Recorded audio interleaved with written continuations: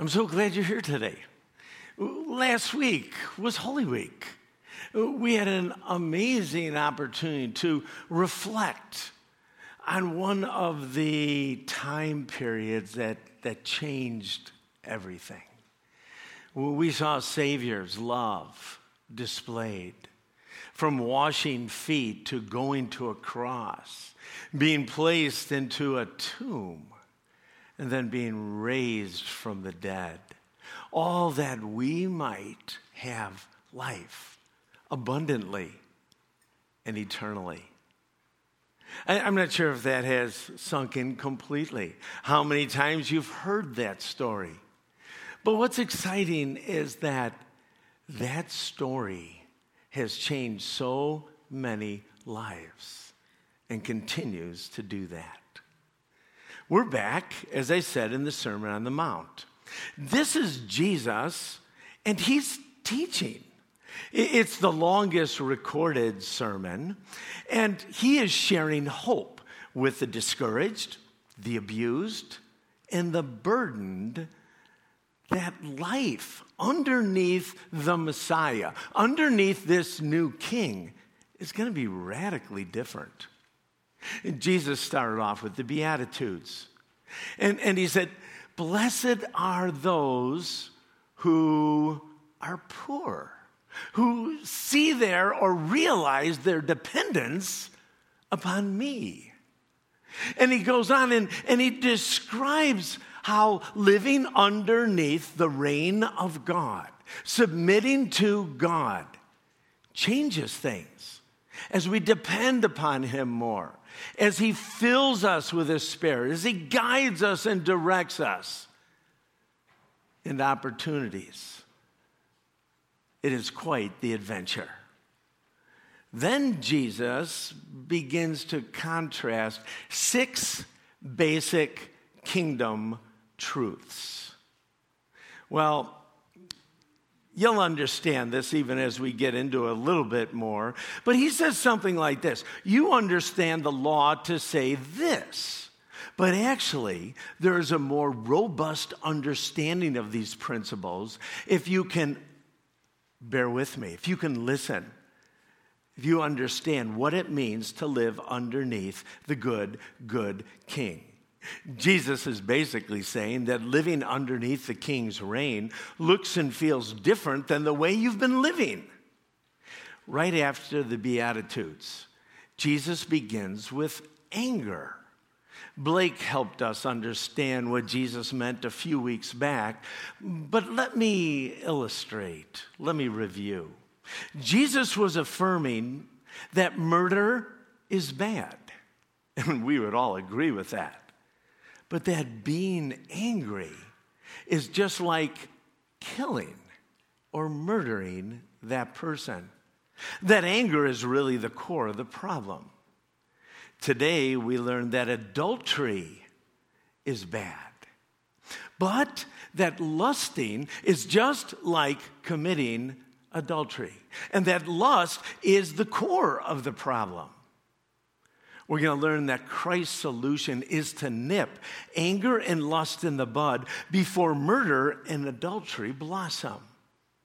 I'm going to look at what the Bible says about adultery and lust before we learn how to nip it in the bud. Now, I bet some of you, especially if you're newer, are you kidding me? Like, this is the message I'm coming to? Adultery and lust? I mean, seriously. But let me say this. As we go through the scriptures and as we listen to what Jesus teaches, the first reason we're going to cover it is that Jesus saw it as important. And so we need to talk about it. Secondly, lust and adultery is an issue, even in the church. Now, we can deny it, or we can address it and see what Jesus has to say. So before we jump in, let's pray. Let's pray. Father, I thank you again for your word, and I thank you even for hard texts, hard passages, because God, somehow we don't understand all that you have for us. We desire deeply to be comfortable. We desire deeply to have all of our eggs in the right basket.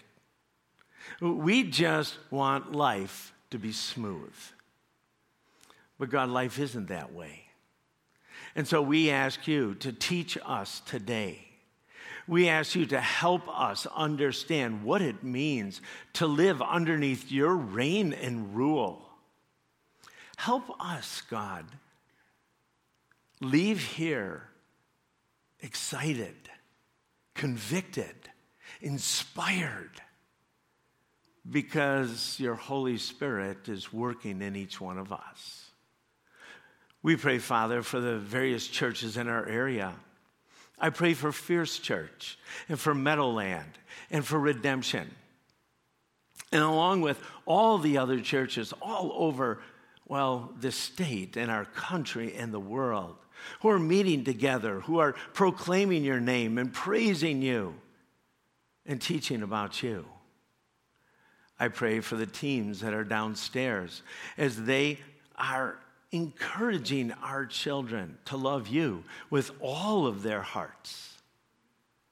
God, we are blessed, and we thank you, even for the privilege of meeting together corporately.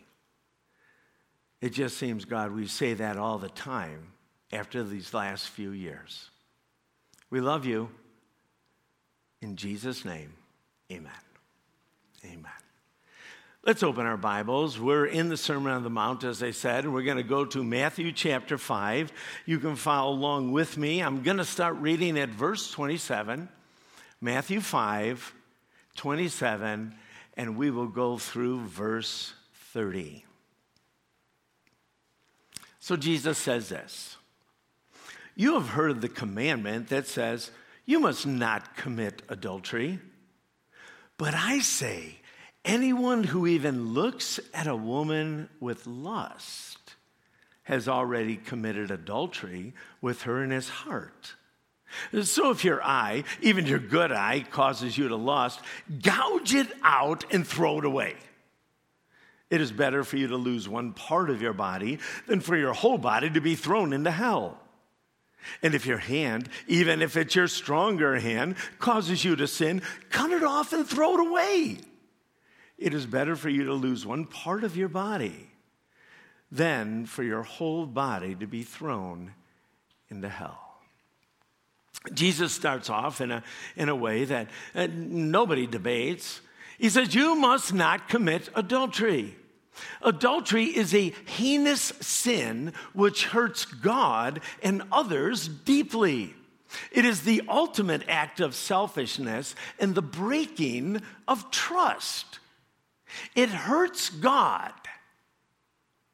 but it also hurts a long list of others, but mostly your spouse.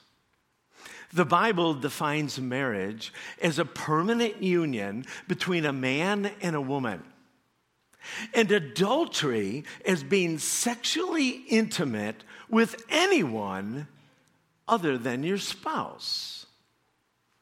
The Mosaic Law portrays adultery as one of the most despicable sins punishable by death. Now, granted, and you learn this early, is that all sin is an abomination against God. We know that. But there are certain sins that carry, heavier penalties, that have far more scars. And I think this is what God is saying. In Deuteronomy 22:22, in the Old Testament, Moses said this: "If a man is discovered committing adultery, both he and the woman must die. In this way you will purge Israel of such evil." God's view, adultery is serious, it's evil. Now, the cultural hedonistic view, the one that's prevalent today, is that sex is just a biological act.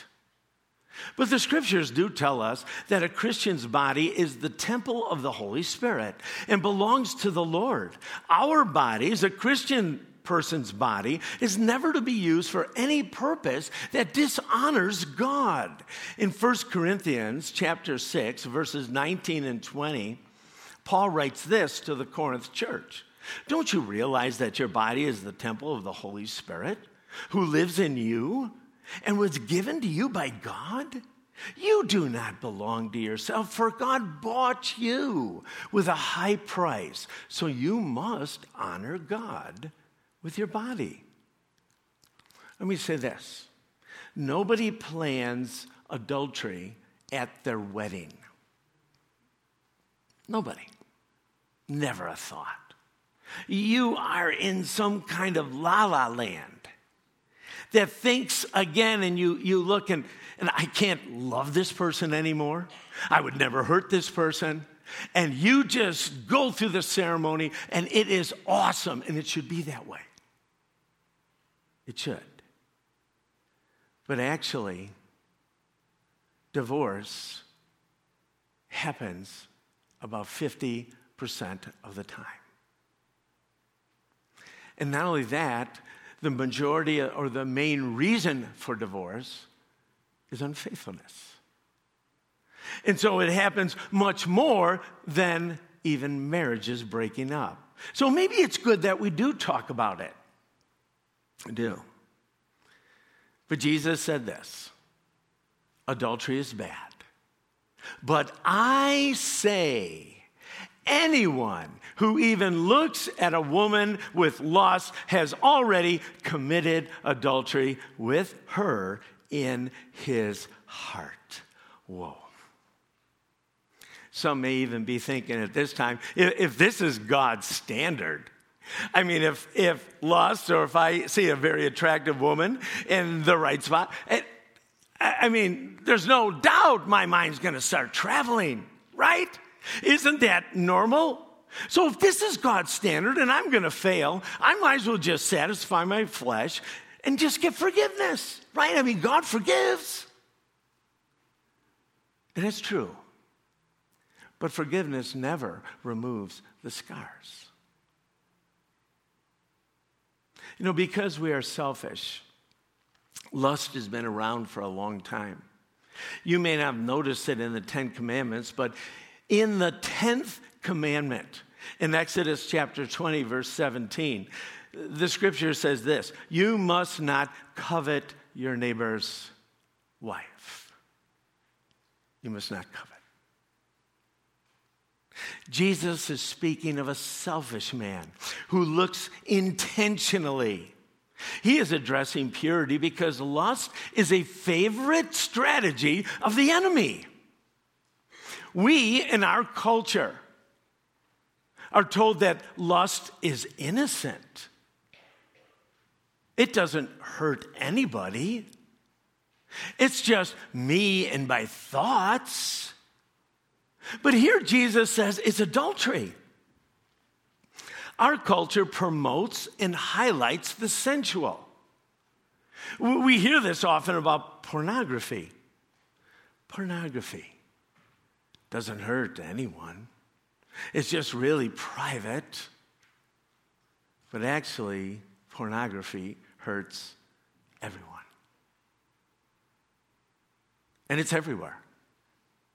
50 years ago, you had to work a little harder to get it. But not anymore. If you have a computer, you can get pornography. And it happens.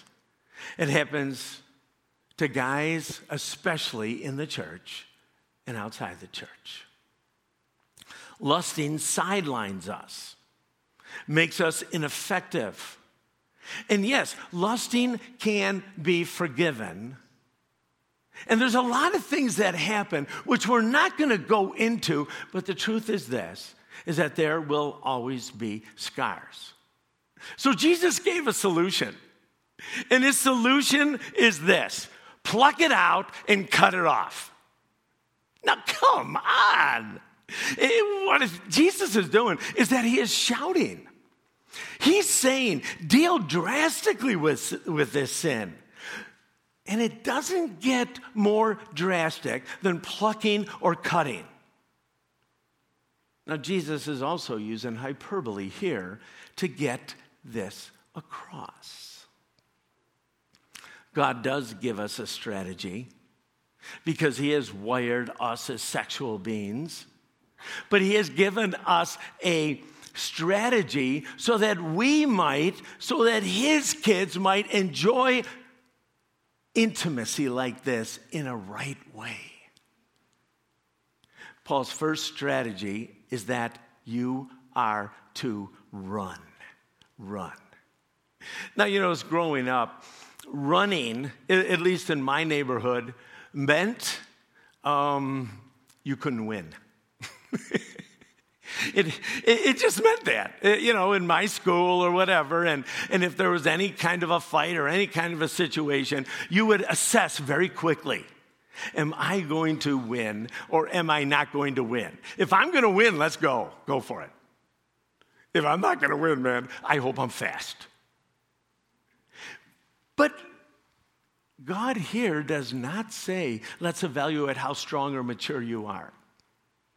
You know what? If you've been walking with God for a long time, no problem. You can resist. You know what he says? Run. 1 Corinthians chapter 6, starting with verse 18. Run from sexual sin. If you mark your Bibles, I would mark that.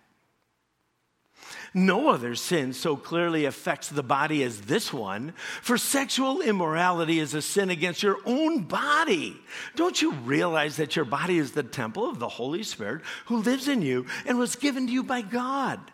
So you do not belong to yourself, for God bought you with a high price. So you must honor God with your body. Paul writes to Timothy, a young pastor, in 2 Timothy 2:22, run from anything that stimulates youthful lusts. Don't go toward it. Don't stand your ground. Don't feel like you can handle the scene. Run.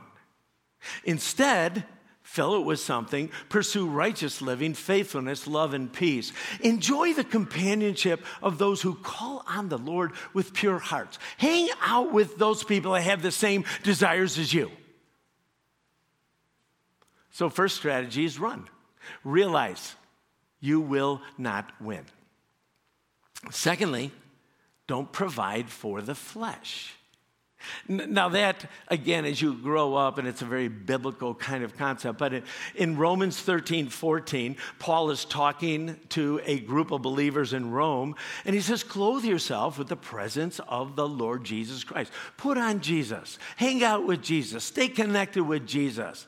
And don't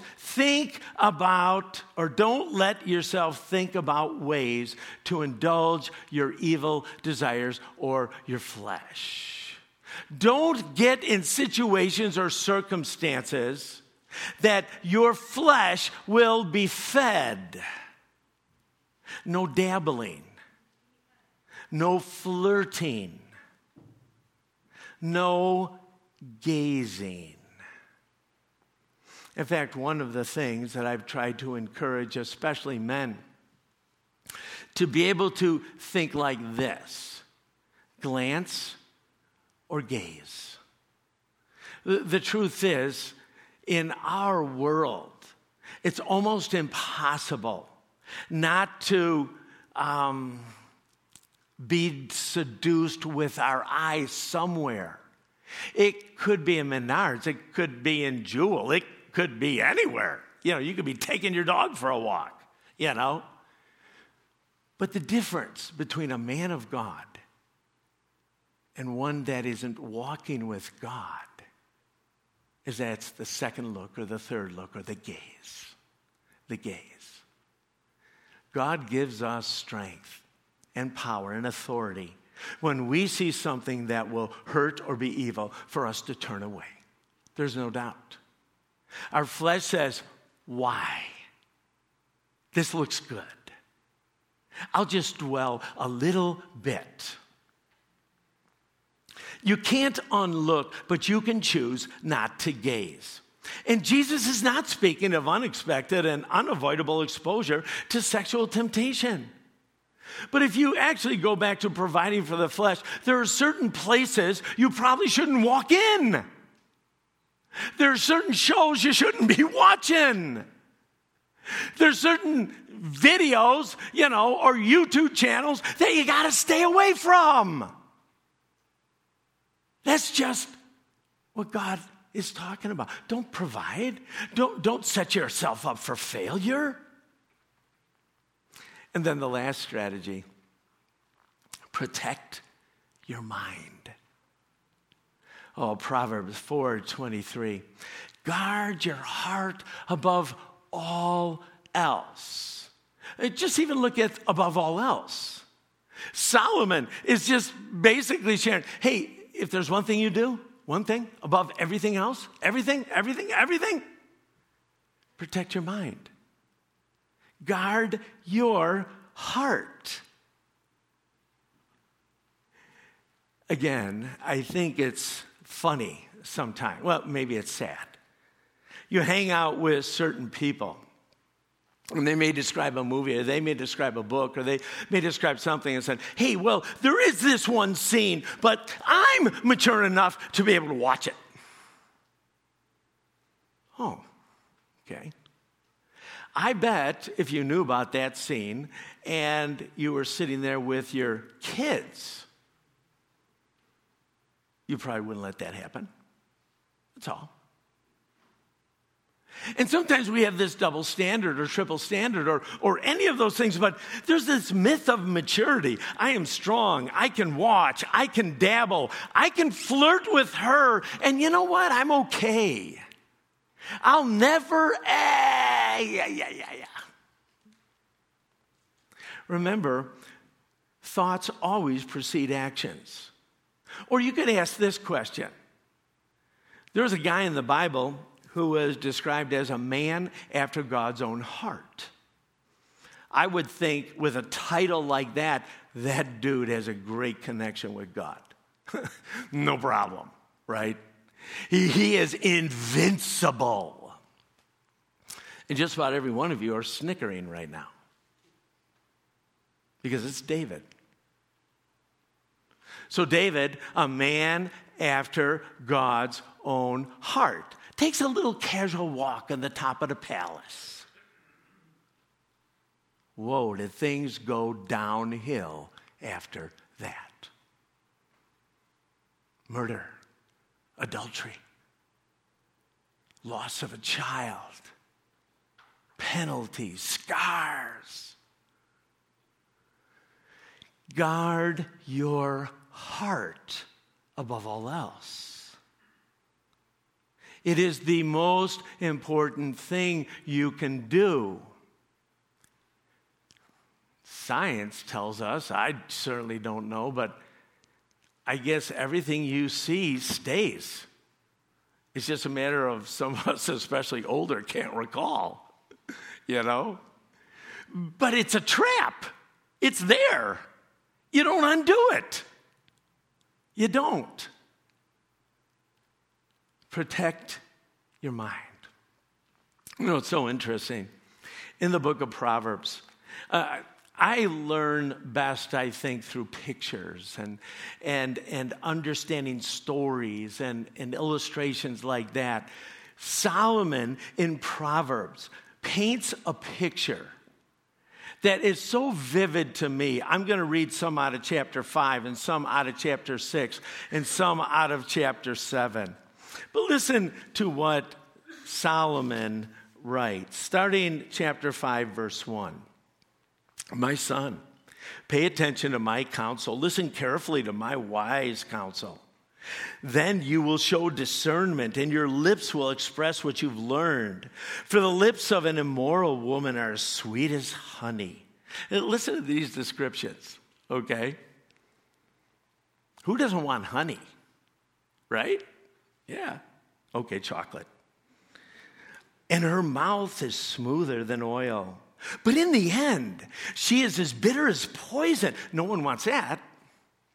And dangerous as a double-edged sword. Her feet go down to death. Her steps lead straight to the grave. For she cares nothing about the path to life. She staggers down a crooked trail and doesn't even realize it.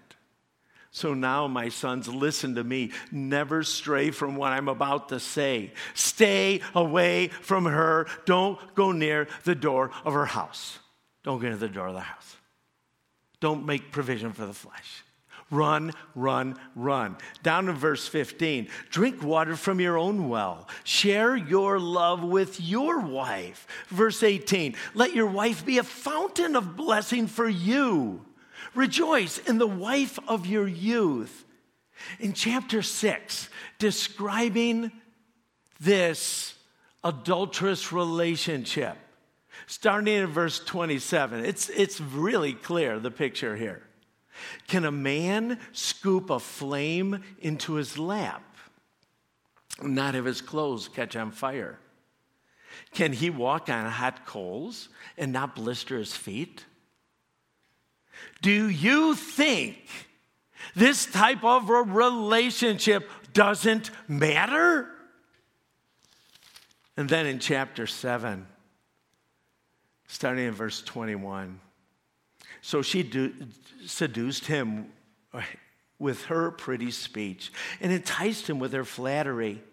He followed her at once like an ox going to the slaughter. He was like a stag caught in a trap, awaiting the arrow that would pierce his heart. He was like a bird flying into a snare, knowing little it would cost him his life.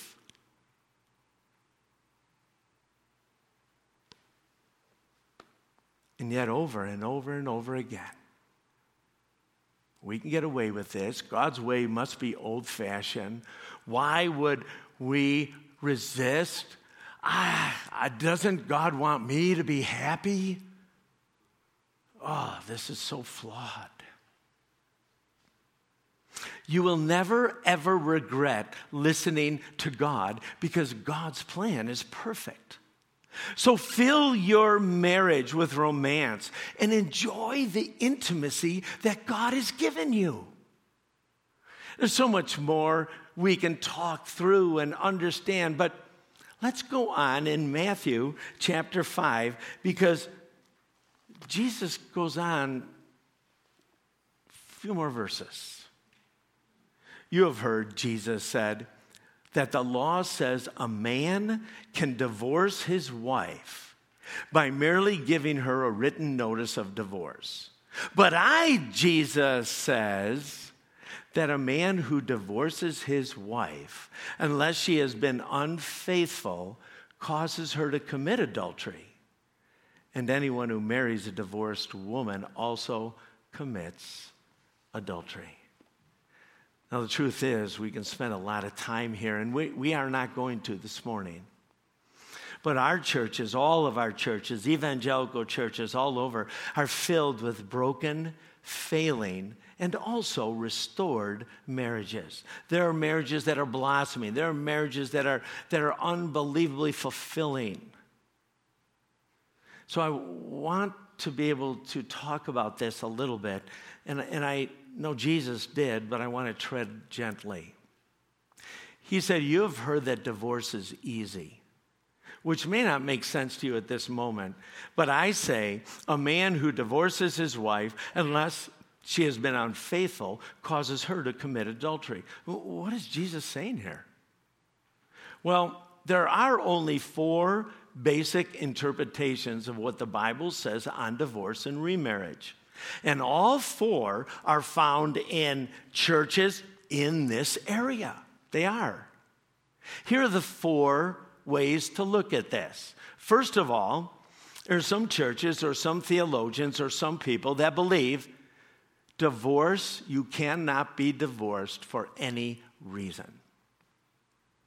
The second understanding is you can get divorced for any reason. The third way to look at it is divorce is permitted under certain circumstances, but remarriage is never permitted. And then lastly, divorce and remarriage are permitted under certain circumstances.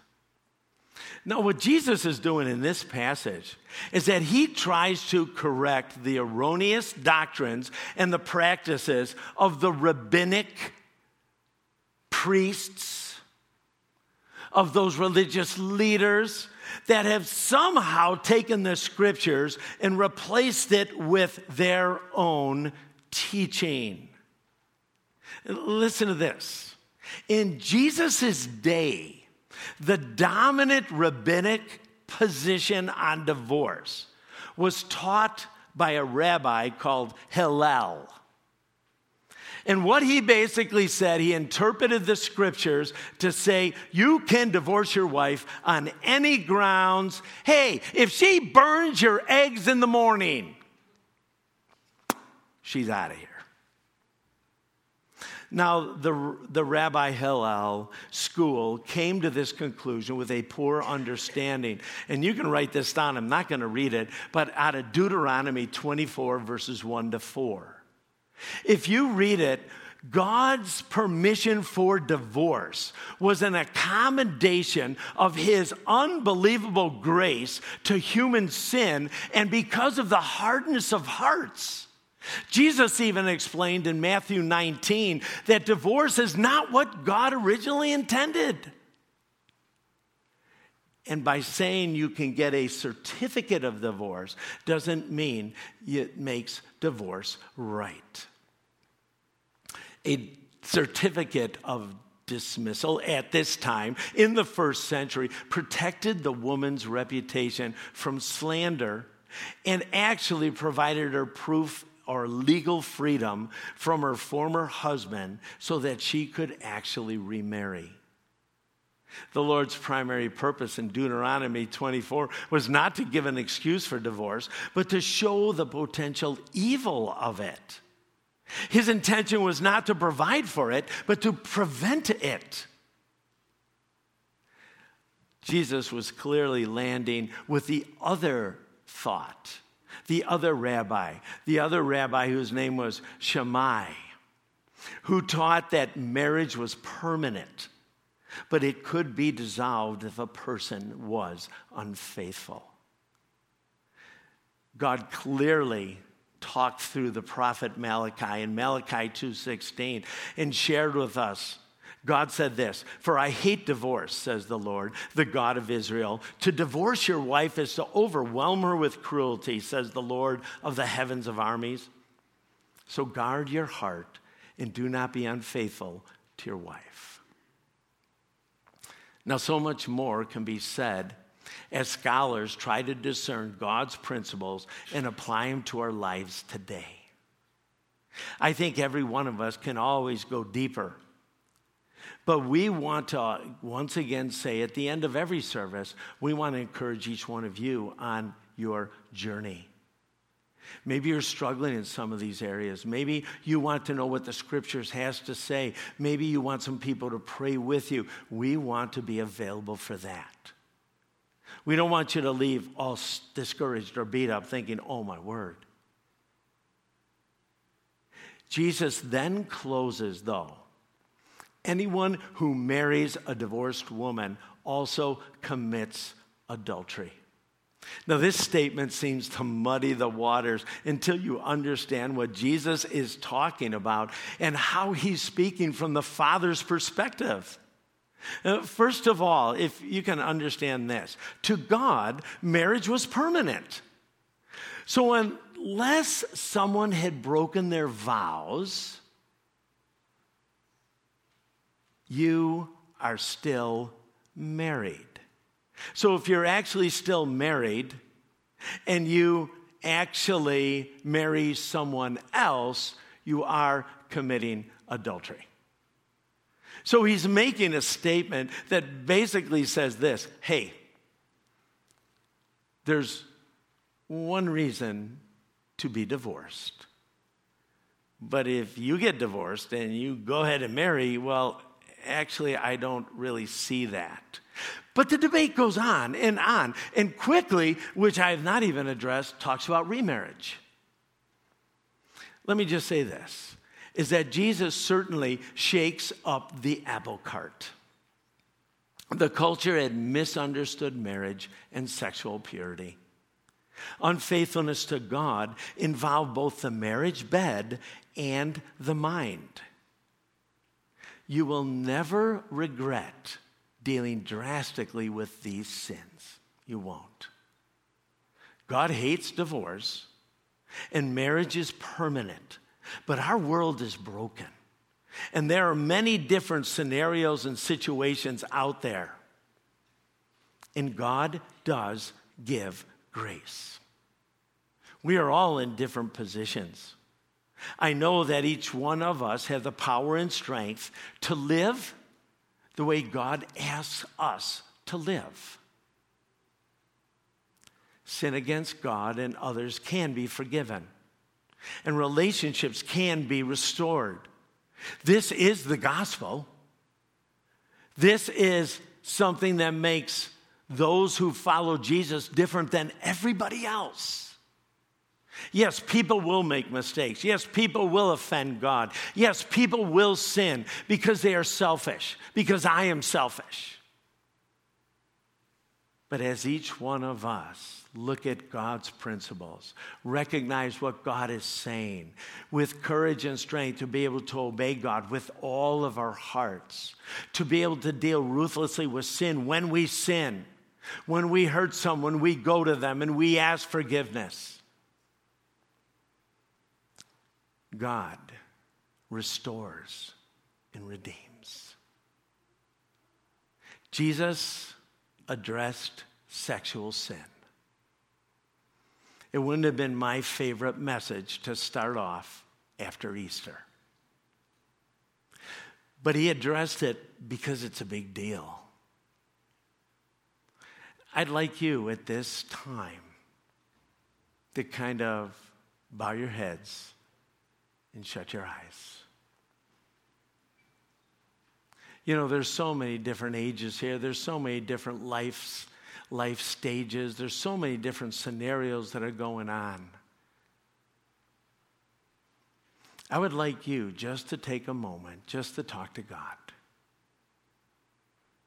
Maybe he's revealed some blind spots to you. Maybe there's some things that you need to deal with. Maybe you've been dabbling. Maybe you've been hurting your marriage or your future marriage and you didn't even know it. Just take a moment. Talk to God.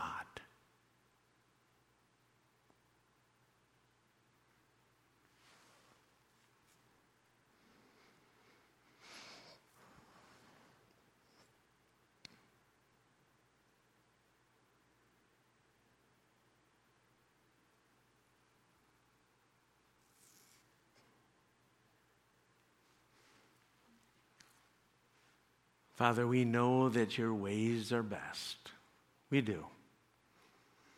But the enemy continually bombards us, telling us that our happiness is most important, that we just want to do things that feed our flesh. And God, you're changing that from the inside out. You're having all of us look at people differently. You died and sacrificed your life so that we might have abundant life, that we might have authority over sin's power in our life, that we can serve you and obey you with all of our hearts, and then eventually spend eternity with you. God, none of us deserve that. Help us deal with things in our life, God, that build barriers between you and us. We love you, Lord.